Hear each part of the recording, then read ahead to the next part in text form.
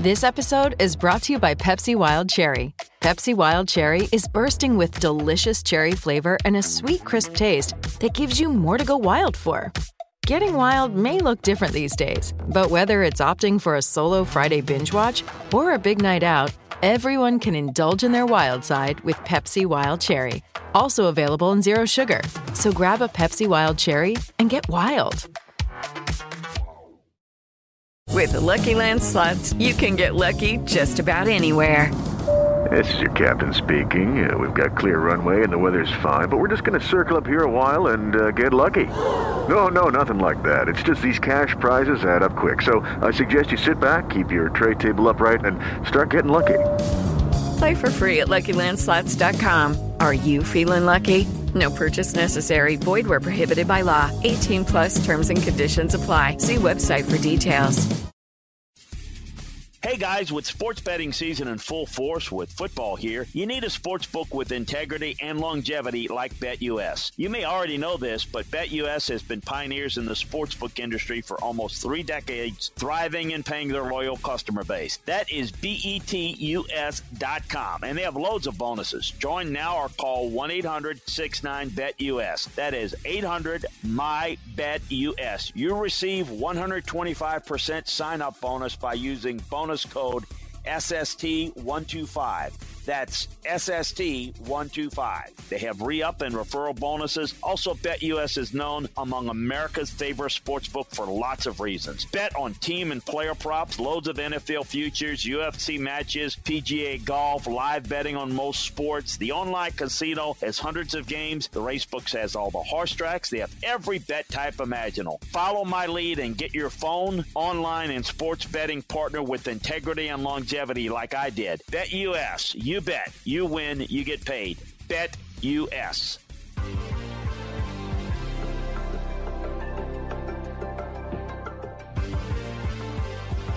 right, and welcome in to another edition of SEC Football and Beyond. He's Chris Landry. I'm Dan Matthews. Thank you all for joining us here as we get ready for Week 8 in college football. Chris, I believe my calculations are right. Week 8, we are finally to it. Gosh, it just goes faster and faster every year. It's not fair. Yeah, it goes really quick. There's no question about it. The season takes a while to get here for a lot of folks, a lot of us. It goes pretty quick, no question about it. And kind of maybe a softer schedule, but yet some pivotal games still around the country. And certainly we're going to break down all the games inside the league and go around on all the latest. And still a lot of good football left. There's no question about it. Absolutely. I mean, there's a lot of good football left this week. Next week, I mean, a lot of it outside of the conference as well. So maybe we can talk a little bit about that at the end of the show. But a little bit of a lighter schedule this week as one of the top teams in the conference, Georgia, is not playing. Florida not playing either. Customary bye week for both of them before they head down to Jacksonville next week. Next week, it's going to be LSU and Alabama off as they get their customary bye week before their very first weekend in November that they play each other. You can follow us on Twitter, by the way. He is at Landry Football. I am at Dan Matthews, ATL, 1T in Matthews. Yes, ATL, of course, here in Atlanta. We are Braves crazy, as that is a lot of things that is keeping a lot of people's minds in addition to football as well. And also this show right here, SEC Football and Beyond. We appreciate you all tuning in on Twitch, twitch.tv/Chris Landry Football every Monday and Thursday, and then every Tuesday and Friday. We appreciate you all who download and listen to us on Apple, Spotify, wherever you get your podcast needs. That is how you can find SEC Football and Beyond. Chris, let's get right into the news and notes before we get into the schedule of the week. How about Kirby Smart during the bye week? Some coaches decide we'll practice until Thursday, send everybody on their way. They get to go back to their former high schools and go to the games, see the family, come back, usually a meeting on Sunday night, and then you get into game week prep, but not Kirby Smart and his coaching staff. They are out there working on the recruiting trail. Georgia getting 2 huge defensive line commitments, like they need even more help on the defensive line in the near future for the class of 2022. Mykel Williams, who was committed to go to USC, and also they get 4-star Bear Alexander, who comes back to the class, Chris. He was originally a Texas product who many thought was going to go to Texas A&M and is now playing at IMG Academy. But let's start with Williams first, Chris. 6'5", 265 pounds, 5-star according to 24/7 Sports. Alexander, 6'3", 325, a 4-star. With these two commitments now, 24/7 has the Dogs as their number one class of 2022. That is 21 commitments for Kirby Smart and his coaching staff. Alexander's got really good first step. I think he bends very well. I think he's got some good ability to rush from the inside and outside. I think he's got growth room. You know, his shoulders are wide. He can put on another 10, 15 pounds. It looks a lot like some of the guys that they have playing right now for the Bulldogs. And then Alexander is really intriguing because he's a big young man. He's an interior power player that, you know, can really be physical at the point of attack, be a two-gap player, push the pocket. Just two outstanding players. Now, the big thing is you never know is you hope these kids can develop and settle and have the right mindset. They've done their homework on the football character, the personal character, that they're there a few years from now. I was doing some analysis on Alabama's defensive front because people were talking about how well Will Anderson is playing, but they're not the typical depth. And, you know, Alabama's kind of the gold standard for recruiting. But if you look, they've got like 5 guys over the past several years that were kind of the same type of guys, 4- and 5-star guys that are not even on the team. So even the best of the best recruiting sometimes miss. Not suggesting these guys are going to miss. In fact, quite the opposite. These are the type of the guys that you like to get, but you just never know. Love the look of both of these guys on film.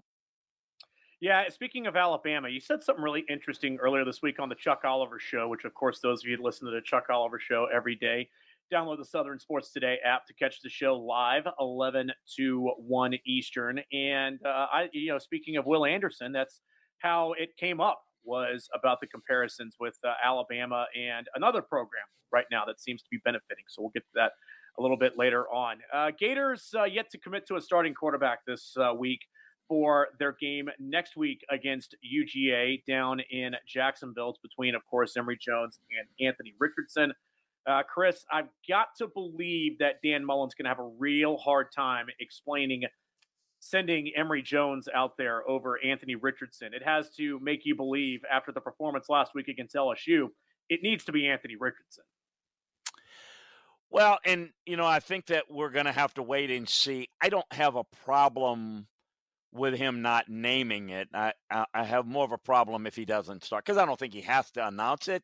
But I think if he is still getting equal reps and it's going that way, I think then, yeah, that could be a potential problem. Look, I said it earlier. Look, Dan coaches these guys, he knows. And so I don't want to disrespect that. All I know is just on film, what I would say is that Anthony Richardson has the upside that probably should be developed a little bit more. And I think there's more that you can untap there with him.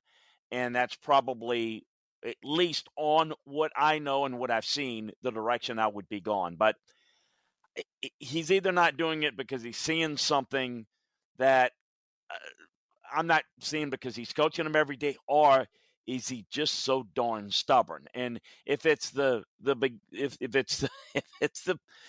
latter, I got a problem with it. It's the former, hey, that's a football decision. But I think people are afraid that it's the latter. How weird is it to think, Chris, that if next week goes the way that people believe it will between Georgia and Florida, that Dan Mullen in his last 11 games could be 4-7. 4-7 in his last 11 games. Yeah, and look, I was engaged in the conversation, and just my overall thoughts on that is, look, Dan has got to make some harsh decisions, and if you want to spin it positively, they've fallen short enough towards the end of last year and this year. For Dan, I said this on the show this morning, Dan is needs to be humbled enough to recognize that there needs to be substantive changes on how he's doing things. And if he takes the attitude, that I'm the smartest guy in the room and I've had, and he starts to kind of float his name out, or if he wants to, go somewhere else, and I don't think he would leave money on the table and go for someplace else. Look, if he wants to have a developmental program to where he's not recruiting the elite of the elite, but he wants to be the genius coach, or he's hailed as the genius coach that can win with less talent, then, he shouldn't have taken Florida's money and the job. And I know you're going to take the money, of course, but the point is then he is not going to be a fit at Florida, because the expectation is the same as it is at Georgia. Recruit elite players, and you better develop them. And if you don't do those two things very effectively, then the roses, the bloom is coming off the rose there, and your reputation's going to take a hit. So it's time for his ego to get in check, and he realizes, look, I've got to make some substantive changes. It's probably going to come with a new defensive coordinator, and I've got to look at what I'm doing, how I'm doing it, and I've maybe got to make some changes on the staff to not reduce our ability to develop players, but get better recruiters. Because if we don't have top 5 recruiters, I'm only going to be as good as the players I can recruit. And if I'm not recruiting elite players, we're not going to be an elite program. And anything short of that, you're going to be the ex-coach of the Florida Gators a year or two from now if you don't fix the problem, because he's going to get a chance to fix it. And it's up to him. He can change the narrative on this. It is up to him. He is very capable. He's a very good coach. But if this ego gets in the way, I see this with coaches before.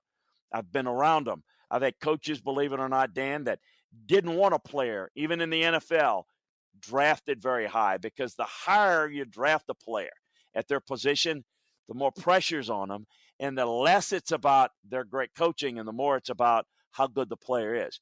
Telling you, it's really, these are human beings, and there's a lot of ego, and it's about me. It's not about you.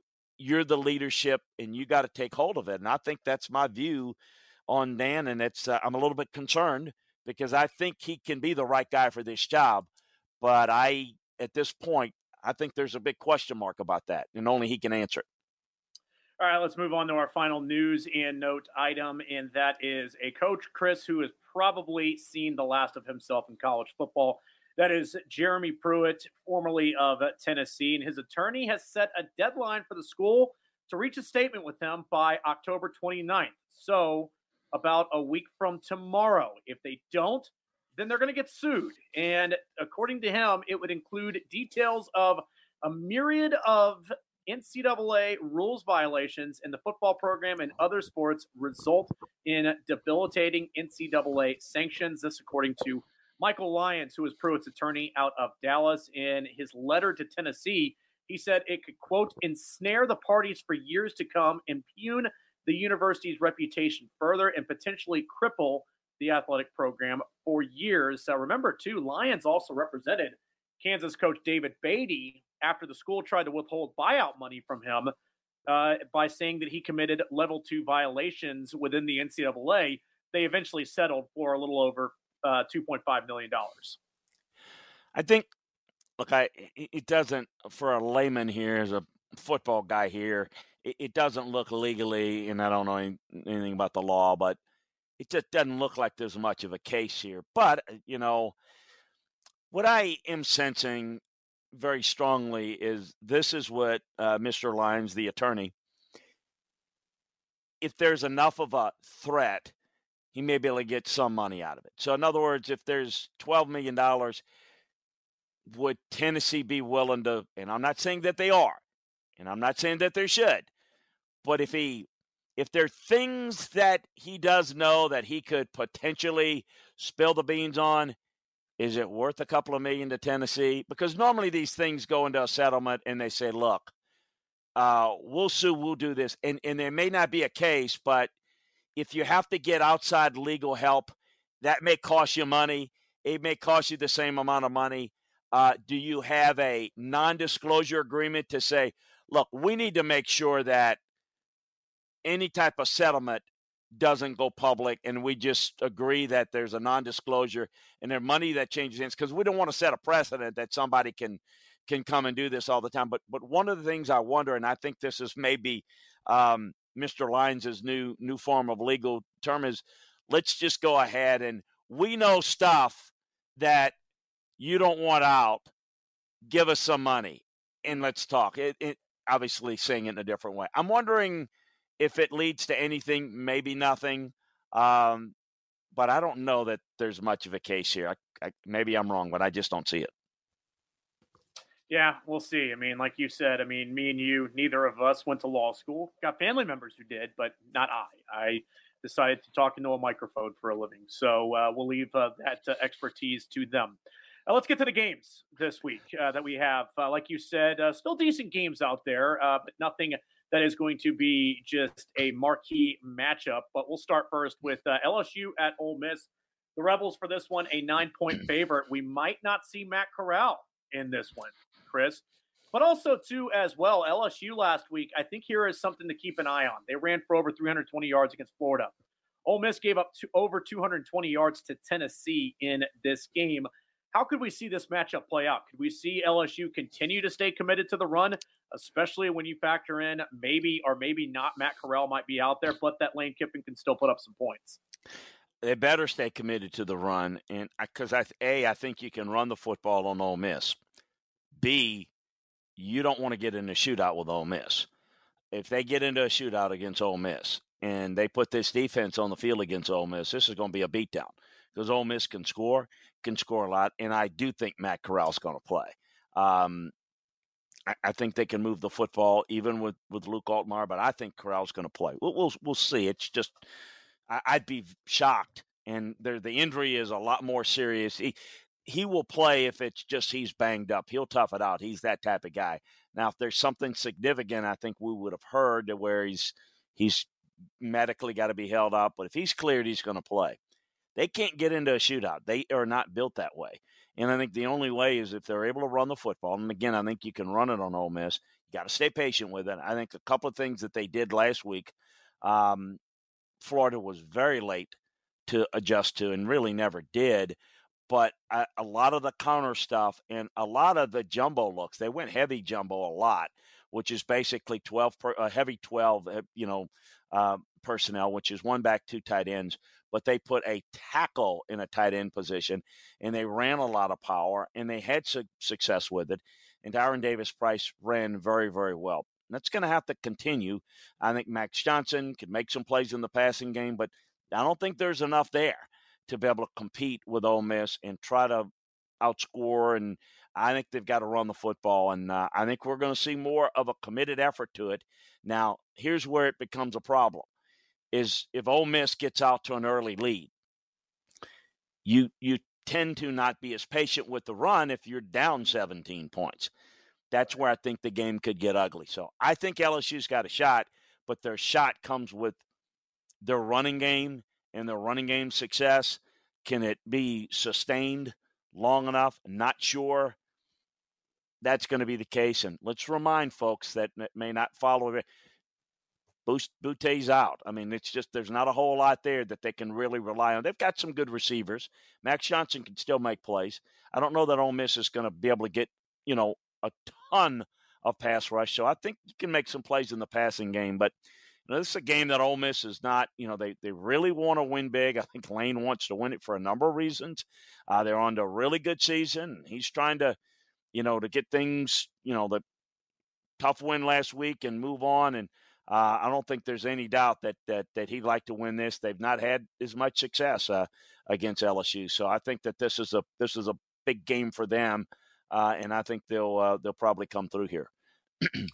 Yeah, I mean, like you said, some injuries on the offensive side. Just injuries across the board for LSU. Also have to believe, too, Chris, that a big thing for them is going to be they've got to get their defensive hands on footballs, too. If they want to have a chance in this game, they probably do have to get a turnover or two and give their offense another chance in a short field. They do, and, they're down a number of guys in that area as well. So that's going to be something that it's not been a strength You can throw the football on this LSU defense right now, which is something that most people didn't anticipate. But when you're talking about your four, maybe the four top players on your defense that are out, so up front and on the back end, they're not as good creating pressure, and they're not as good as making plays on the ball. All right, let's move over to a noon game. It's going to be Arkansas hosting Arkansas Pine Bluff. Not a bad respite for Arkansas to be able to get off of the trend that they were on with the tough games and that stretch that they had with losses in there to Georgia and Alabama. But now they get Arkansas Pine Bluff at home. Should be an easy win for the Razorbacks after three straight in the loss column. Yeah, no doubt about it. They're beat up. Arkansas's beat up. And, you look at them, it's one of the things that when we looked at them and people were getting excited about it, rightly so. I mean, Arkansas, great start. But you start to look at a team like that's good, that's physical, that plays physical, but they're not as deep. You wonder how they're going to work through the season and come out of it as sharp, as powerful through the meat of the schedule, which we knew were going to get tough. And, you had a loss and a loss and a loss. And now it's about getting healthy for the stretch run and see what's going on the rest of the game. Arkansas Pine Bluff just doesn't do anything. They can't throw the football. So this is kind of a rest game. Arkansas wins going away.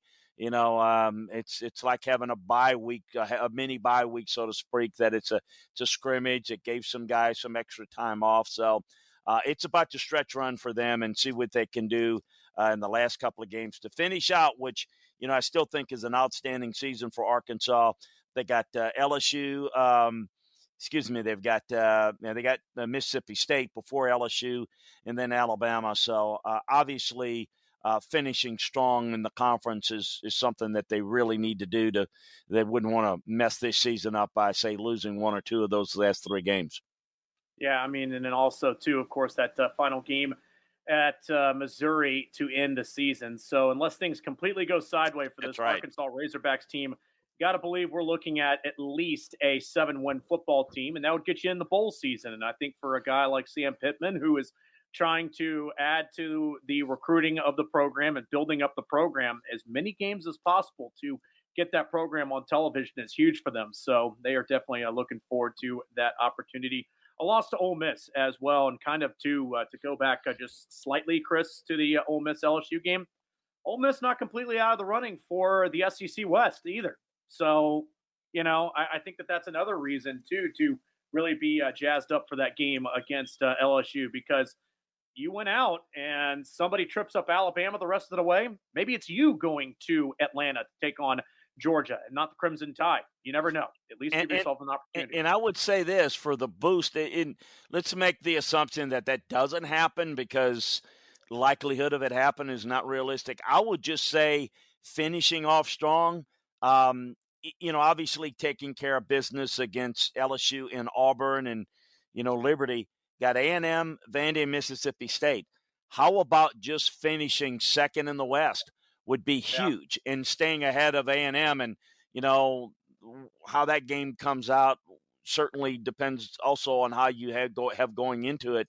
But I think that would be huge. To finish second at this stage is huge. And let's not kid ourselves that I know the Ole Miss fans don't want to hear it, and I don't know that really pertains to the LSU job, but Lane has his sights on something bigger and better long term, and I don't know that the timing's right, but there's more money and there's more security down the road somewhere else. The state of Mississippi's got that unique state law where a state employee can only have a 4-year contract, which is kind of difficult, when you're talking about a head coach at an Ole Miss. It does cause problem. I just think that you won't hear it. You won't hear it even suggested, but I'm telling you, knowing him, that his whole, MO of making sure that the star is shining bright with him in terms of a coaching prospect somewhere else, finishing this season strong and maybe finishing ahead of a Jimbo Fisher. that would be a feather in his cap. And look, it's not every year you're going to have a Heisman Trophy caliber quarterback, and I think he's got a lot going for it. No doubt about it. We'll see how it all plays out for him and the Rebels to close out the season. 4 o'clock, we're going to have Mississippi State at Vanderbilt. Should not be tough for Mississippi State. They're favored by 20.5. The offense struggling a little bit last week. They did put up yards, just not points. Only 9 points against Alabama. Sacked 7 times was Will Rogers. Also intercepted 3 times against the Crimson Tide. Yeah, this Vanderbilt team's really bad. They played South Carolina very comfortably. Will Rogers has played well except for the Alabama game. Go figure. But their season has been built, Mississippi State, on beating A&M. You really look at it, it's been nondescript. This doesn't look like a team that week in and week out they've been pretty steady, but early part of the season, not all that good. This is another case of where do you really stack up? And, we talked about at the beginning of the year, didn't we, that the West was going to be competitive. And the bottom of the West is not going to be very bad, but somebody's going to finish at the bottom and somebody's not going to be happy. Some fan base is not going to be happy. And I think Mississippi State may be one of them. Not here this week. They'll take care of business. They'll get this done. But, they've got Kentucky, Arkansas, Auburn, and then Ole Miss. They've got Tennessee State before Ole Miss. That's going to define their season.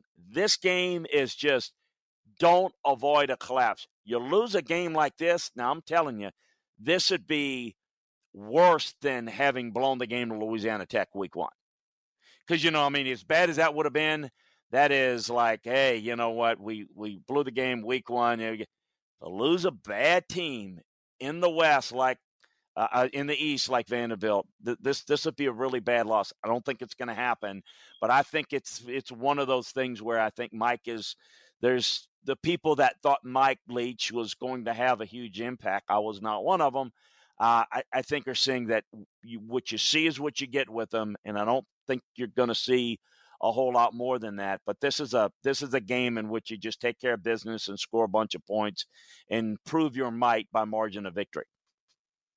All right, let's move on to Tennessee at Alabama, 3rd Saturday in October, a night game for this one. Bama, 25-point favorite for this one, bouncing back last week over Mississippi State, 49-9. This is one more, Chris, before they head into a bye week. I think the question coming into this is we saw how Tennessee played offensively last week against Ole Miss. Not a great defense, but still able to move the football and able to use some of that pace to disrupt some of the things that the Rebels were trying to do defensively. Could we see Hendon Hooker and this offense be able to, at least if nothing else, keep it below that 25 and kind of challenge this Alabama defense? Perhaps. I think we'll see. I think the game plan defensively for Alabama will be very reminiscent of the defensive game plan they had for Ole Miss. We'll see how effectively they can execute it. Just because you got the same game plan and you run a lot of the same things, how effective will you be doing it? But the same issues are going to apply.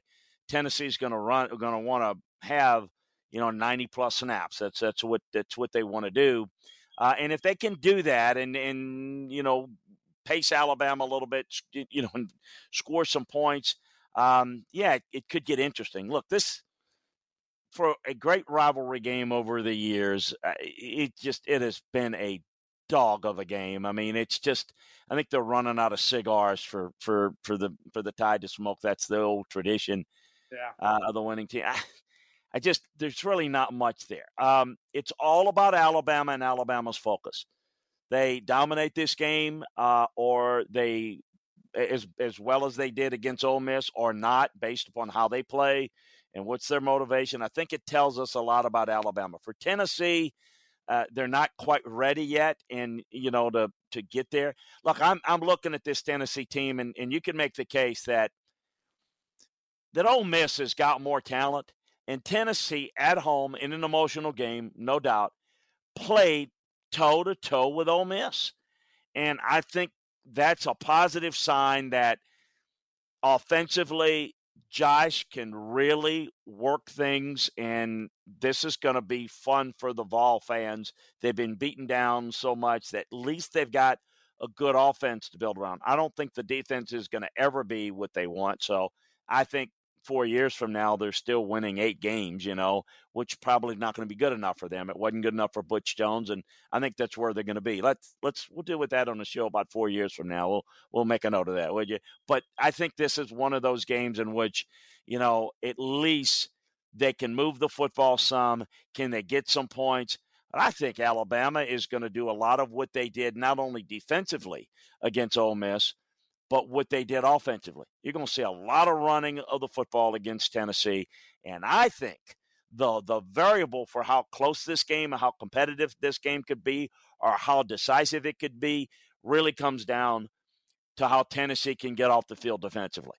I mean, can they make enough plays defensively? Can they be really aggressive with their run blitzes? Can they compress the pocket a little bit against Bryce Young? I mean, those are the things that could maybe create an extra possession each half that maybe could make this game a little bit more fun. And you turn around and you say, wow, they scored 30 points against this Alabama defense and drive them nuts. But that's kind of how I see it. I see it as all about Alabama here and what they're able to do and how they're willing to play it. I don't know. I think the key thing is how many points can Tennessee score. What's the over and under on how many points Tennessee scores? I say 21. And I'm curious on that. Now, Alabama has won 14 straight. 14 straight in this matchup. Think about that. 14 straight games in was in the Bear Bryant era. In that era, it's not Auburn, folks. For the younger crowd, it's the Tennessee game was the biggest rival. They battled recruiting battles in those days, and on the field, it was Tennessee and Bama. It was Bama and Tennessee.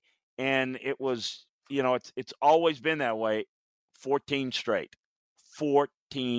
wins.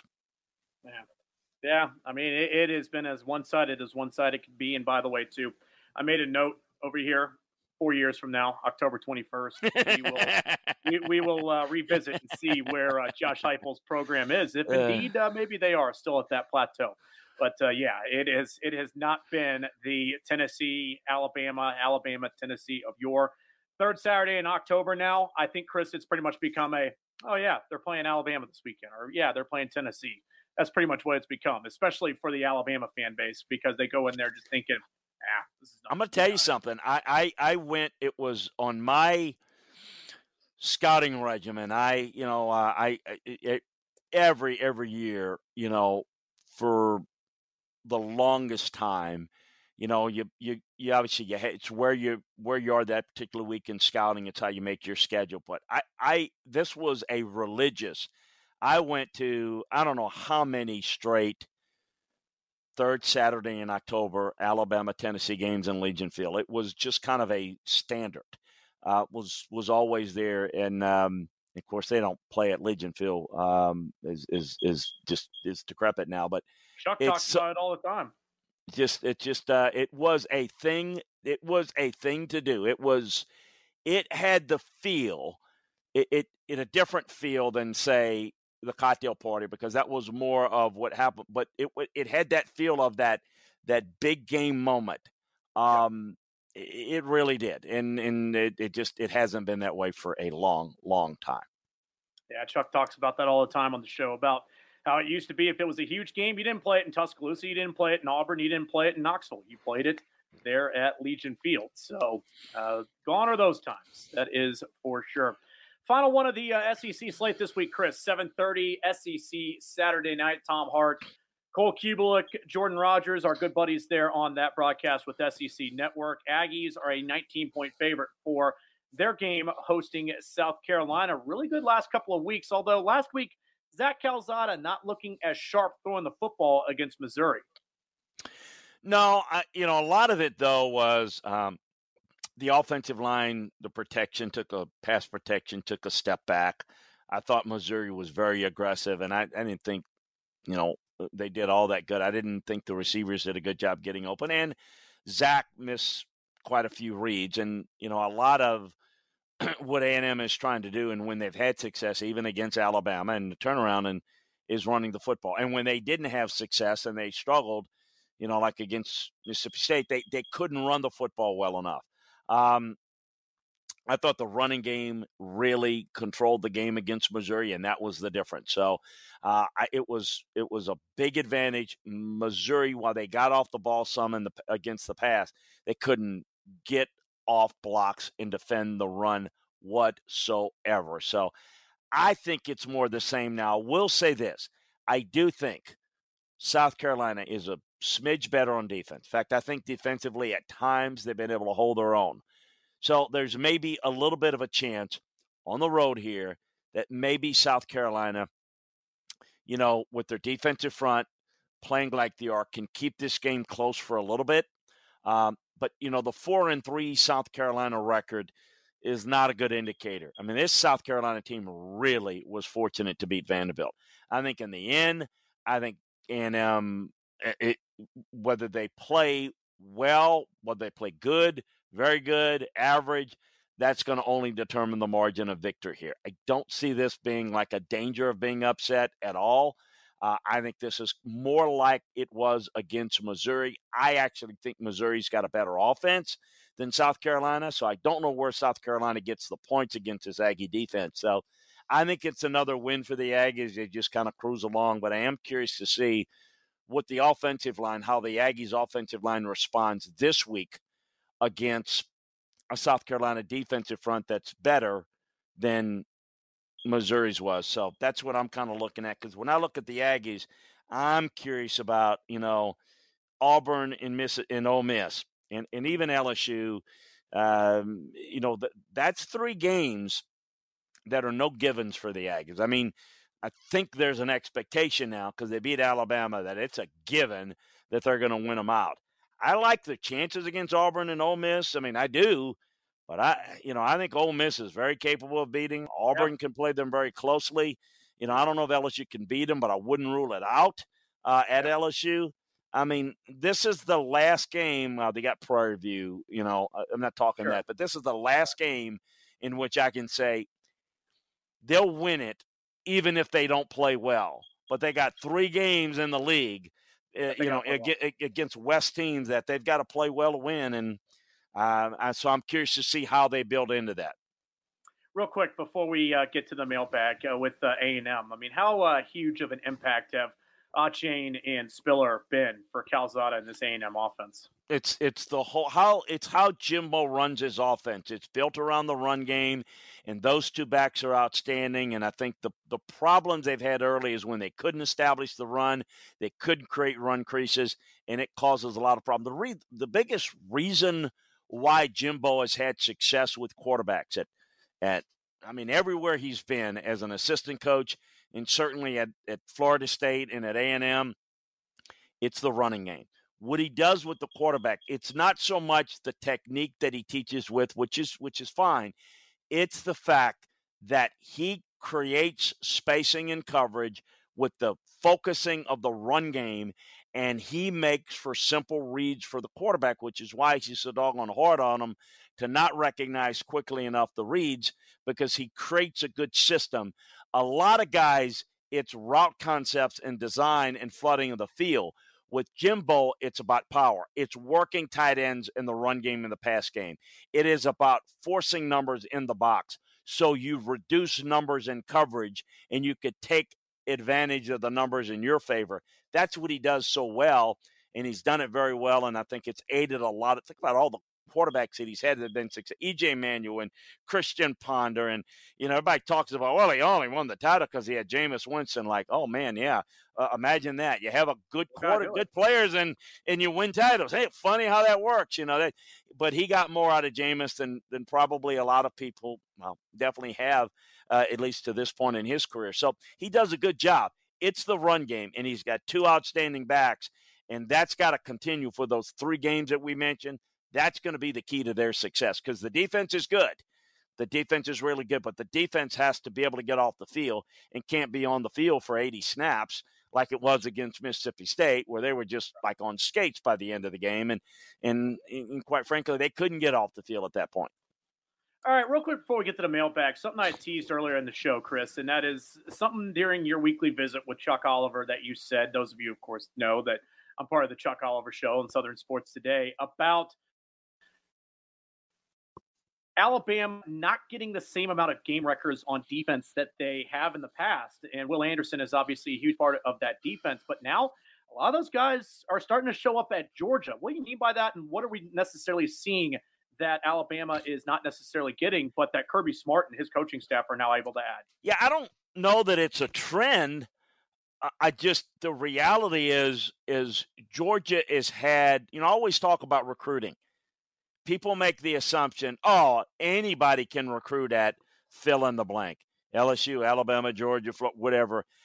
Folks, the biggest part of recruiting, it's not like, 40 years ago where you can recruit unlimited players, unlimited scholarships, and you just recruit them and figure out who can play later. You have to you have to evaluate correctly, and the part of evaluating football players is relatively easy. What's difficult is evaluating the personal character and the football character. The personal character is obviously, I think, is pretty understandable. What's the football character? Everybody's going to tell you they love football, but how much they want to work, how much they want to learn, how important is being a great football player to them? Are they a talented guy who wants to use football to get a scholarship, but they don't necessarily have that burning desire to be great? You've got to hit on those. And all I've mentioned is I think what's happened recently is that Georgia's done a little bit better job in recent classes of hitting on more of those guys. Alabama has had a few of those guys that, for whatever reason, Emil Ekwafors, for example, those were the 5-star defensive lineman that was going to be the next A'Shawn Robinson, Jonathan Allens, except they're not. Why? Well, I don't know. They just missed. I don't know. And it's one of the things. It's what I do in my clinics in the summer is you got to scout the scouts. I do that in the NFL. That we call it scouting the scouts. In college, you got to, why did we miss on this guy? It's not like pointing blame. It's like, what did we miss? What was there that maybe we could have done to get more information? Because when you have that, if you look at Alabama, they're really good. I would not be surprised at all if they run the table and end up in the playoffs and maybe play Georgia. I don't know. They're really good. Don't feel sorry for them. And they've got talent. But if you look at the even at that level, when you miss on a couple of players, it adds up. If you look at them now, they don't have they got Will Anderson, but they don't have enough of those guys that are ready to play yet that are the dominant typical guys. They've got good ones, and they've got some younger ones that I think can be that. DJ Dale, I thought was going to be a great player. As a freshman, I thought this guy going in after the spring, the true freshman, I thought this guy is going to be great. He's not. Injuries, motivation, I don't know. They're different factors. It's not quite the same. To see Alabama there and on the offensive line, they got to play Chris Owens at right tackle. He is at best a lower level marginal right tackle on the SEC level when he's starting at Alabama. Why? They recruited some big-time 5-stars, but they're freshmen. Where's the redshirt sophomore offensive tackle that has pro potential at Alabama? Even the best of the best at recruiting, evaluating, recruiting, and developing, sometimes you miss a little bit. And if you miss a little bit, it may make a difference. And the reality is Georgia's just hit on more of those guys recently, and sometimes it's cyclical. It doesn't mean that they won't have, we may not look, 2 years from now. These two guys that we just talked about at the top of the show, they may end up being great, but the odds now sometimes are one out of those two are going to end up being as good as we think they are just because whatever. They fall in love. They're not as motivated. They don't care. I mean, there's a whole bunch of things. So that's my thought. Real quick, another Georgia note for our fans. We want to let everybody know that although they got a bye week, we know they play in a certain game in a week from now against Florida. News has come out that they're going to split reps at quarterback in practice, and starting the Florida game, JT Daniels and Stetson Bennett are both going to play in that game, according to head coach Kirby Smart. So basically JT Daniels, I'm told, has been given the medical clearance to be full go to practice. So let's look for that starting Florida week and going forward to see how they utilize the quarterbacks and where it may go from there. And also, too, trying to get some injured receivers back for the stretch run, too. Oh, no question. That's another thing. That's another thing, too, that could be really huge for Georgia is in the month of November, starting to get the Don Blaylocks, the Jermaine Burtons, who knows, maybe even George Pickens for the final, 3, 4, 5 games of the season, including hopefully the college football playoff, that you're able to get those guys in a good rhythm to get them on the field. Boy, that just adds another element of scariness to this Georgia team. Chris, let's close out this end of the week episode with the mailbag. I want to start first with Woodshed King. We love Woodshed King, who first says go Braves. Of course, that would appreciate that, Woodshed King. But I know that he's a huge Southern Miss guy, and Southern Miss likely going to the Sun Belt. Good fit, hopefully, with Marshall. How many schools should the Sun Belt add, and which schools? This is, of course, Chris, coming off of the AAC adding Florida Atlantic, Charlotte, North Texas, University of Texas San Antonio, who is now ranked, by the way, Rice and UAB with the teams that are leaving their conference to go to the Big 12. Correct. Yeah, the AAC is adding them, as Dan mentioned. I don't know. I'm sure they're not going to do it because the powers that be at each conference are going to be protective of their conference, but I'm not so sure that if I were Conference USA in the Sun Belt, I wouldn't maybe try to consolidate. What King's talking about, Southern Miss and Marshall and good schools and good football history. And, I don't know. I mean, you can make the case that the Sun Belt is now every bit as good as the Conference USA. It used to be kind of the standing. The Sun Belt was the bottom. I don't know if that's the case anymore. I mean, yeah you could have that. And I just, do you want to do what the AAC did and have numbers and have more schools, or do you want to have a smaller number? I mean, you're not going to get the overall quality to get you a really good television network, but if you have numbers, maybe you can do it. Obviously, and we knew this was going to happen, the AAC went to the television markets, Miami, Charlotte, Dallas area, San Antonio, Houston, Birmingham, all TV markets. So, quite frankly, you make the case that Marshall is a better football school, but Huntington, West Virginia doesn't. The TV sets and the market share, that's not what they're looking for. Here's my thoughts on it real quick. I think it's good. I don't know how they do it, and I think it would be great if they're in the Sun Belt. I think having like teams together and to have a better schedule is important too, which is why I'd like to see them combine. I don't think they're going to do that, but we'll see. And maybe it's the Sun Belt that overtakes the Conference USA. Here's what's really happened. And I saw an interview today with Michael Resco. And look, God bless him. I love him. He's the commissioner of the AAC.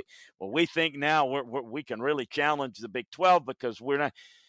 God love him. Okay, but look, just the reality of it. The Big 12 has no longer a power league without Texas and Oklahoma. Okay, but the Big 12, what's the game where you see where the fish swallow the other thing? I mean, basically the Big 12 swallowed the AAC. Okay, the AAC, they didn't want to add Rice and Texas San Antonio and North Texas. They would have liked to have added Baylor and Kansas State and TCU. They couldn't. Not only could they not get the Big 12 schools, they couldn't stop the Big 12 schools from taking away Houston, Cincinnati, Central Florida. So the Big 12 is separated themselves from the AAC. And I think that if Conference USA and the Sun Belt come together, they may be closer to the AAC than the AAC is to the Big 12. Yet the Big 12 is not in a power league. They are a shell of what they are or what they were without Texas and Oklahoma. So that's kind of how I see it in terms of the status. But look, I'm with you. I think having those type of games and rivalries would be good. No doubt. All right, let's close it out with this one. Kevin Neely wants to know, Chris, I thought it was very interesting how you said that the real story to LSU's rushing success against Florida's defense was the inability to adjust. Well, yeah, we talked a little bit about it in previewing the game against Ole Miss. LSU did a really good job with their counterplay, and I think that a lot of what happened last week was allowing a freedom for their coordinators to be aggressive. I think we're going to see some aggressive game plans and an aggressive play by LSU, and I just beware of anybody that's playing LSU, whether it's Ole Miss, whether not so much Alabama per se, but Arkansas A&M. You know, this is a free-flowing team that's got nothing to lose right now, and you can see that they still have some talent, even though a lot is injured. But there's no question that a lot of the storyline of LSU's run success had to do with the fact that it wasn't overly creative. It was nice adjustments from the previous weeks, but it was about Florida not being able to adjust to that. And so I'm curious to see what Ole Miss can do. Ole Miss has less talent on defense to defend the run than Florida does. So I do think, as I said, that the focus of the run game is going to be should be a big part, and I think will be a big part of LSU's offensive game plan this week, and I'm curious to see how it plays out. But the counter trail, I mean, certainly Ole Miss is going to be prepared for it. They've seen it, and hopefully, at least from their standpoint, they can adjust to it a little bit more. But how will LSU be able to counter that? That's going to be interesting to see. No doubt about it. Well, we've got a full weekend of college football ahead, and coming up next week, we'll, of course, recap it and get you ready for the action coming up next week as well. He's Chris Landry. I'm Dan Matthews. Appreciate all you out there watching us on Twitch TV. Again, twitch.tv/Chris Landry Football.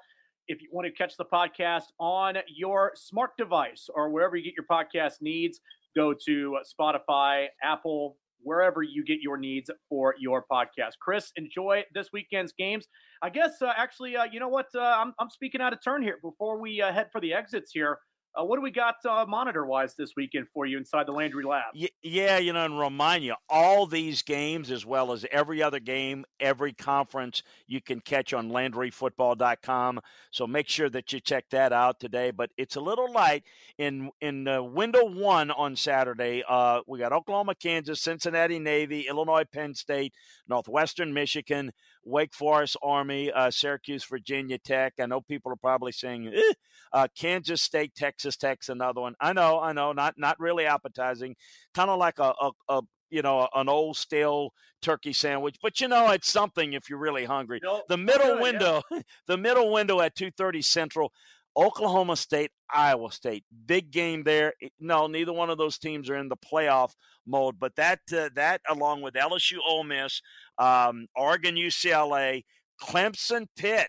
Folks, Clemson, a 3-point underdog. That Pitt offense, very curious there.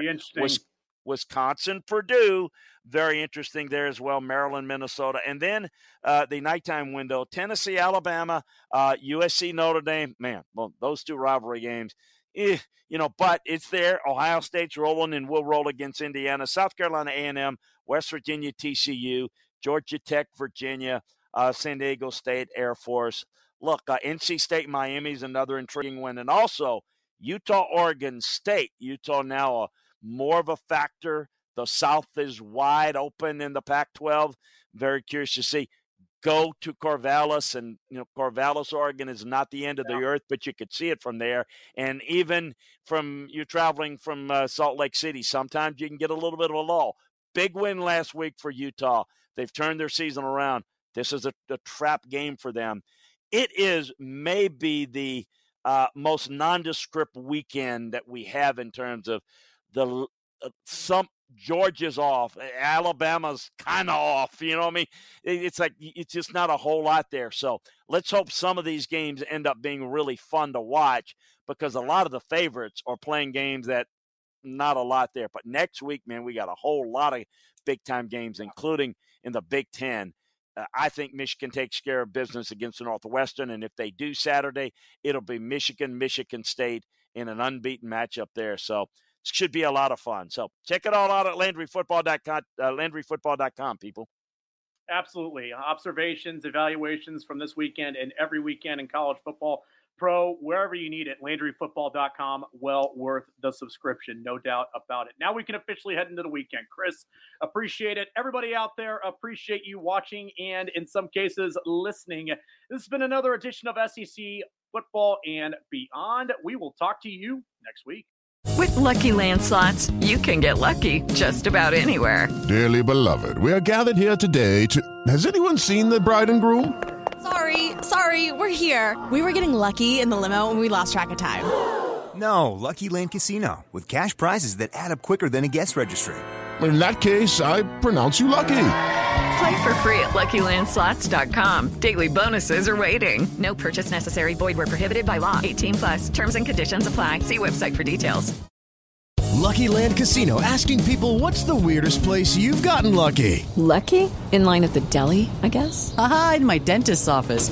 More than once, actually. Do I have to say? Yes, you do. In the car before my kids' PTA meeting. Really? Yes. Excuse me, what's the weirdest place you've gotten lucky? I never win and tell. Well, there you have it. You can get lucky anywhere, playing at LuckyLandSlots.com. Play for free right now. Are you feeling lucky? No purchase necessary. Void where prohibited by law. 18+. Terms and conditions apply. See website for details.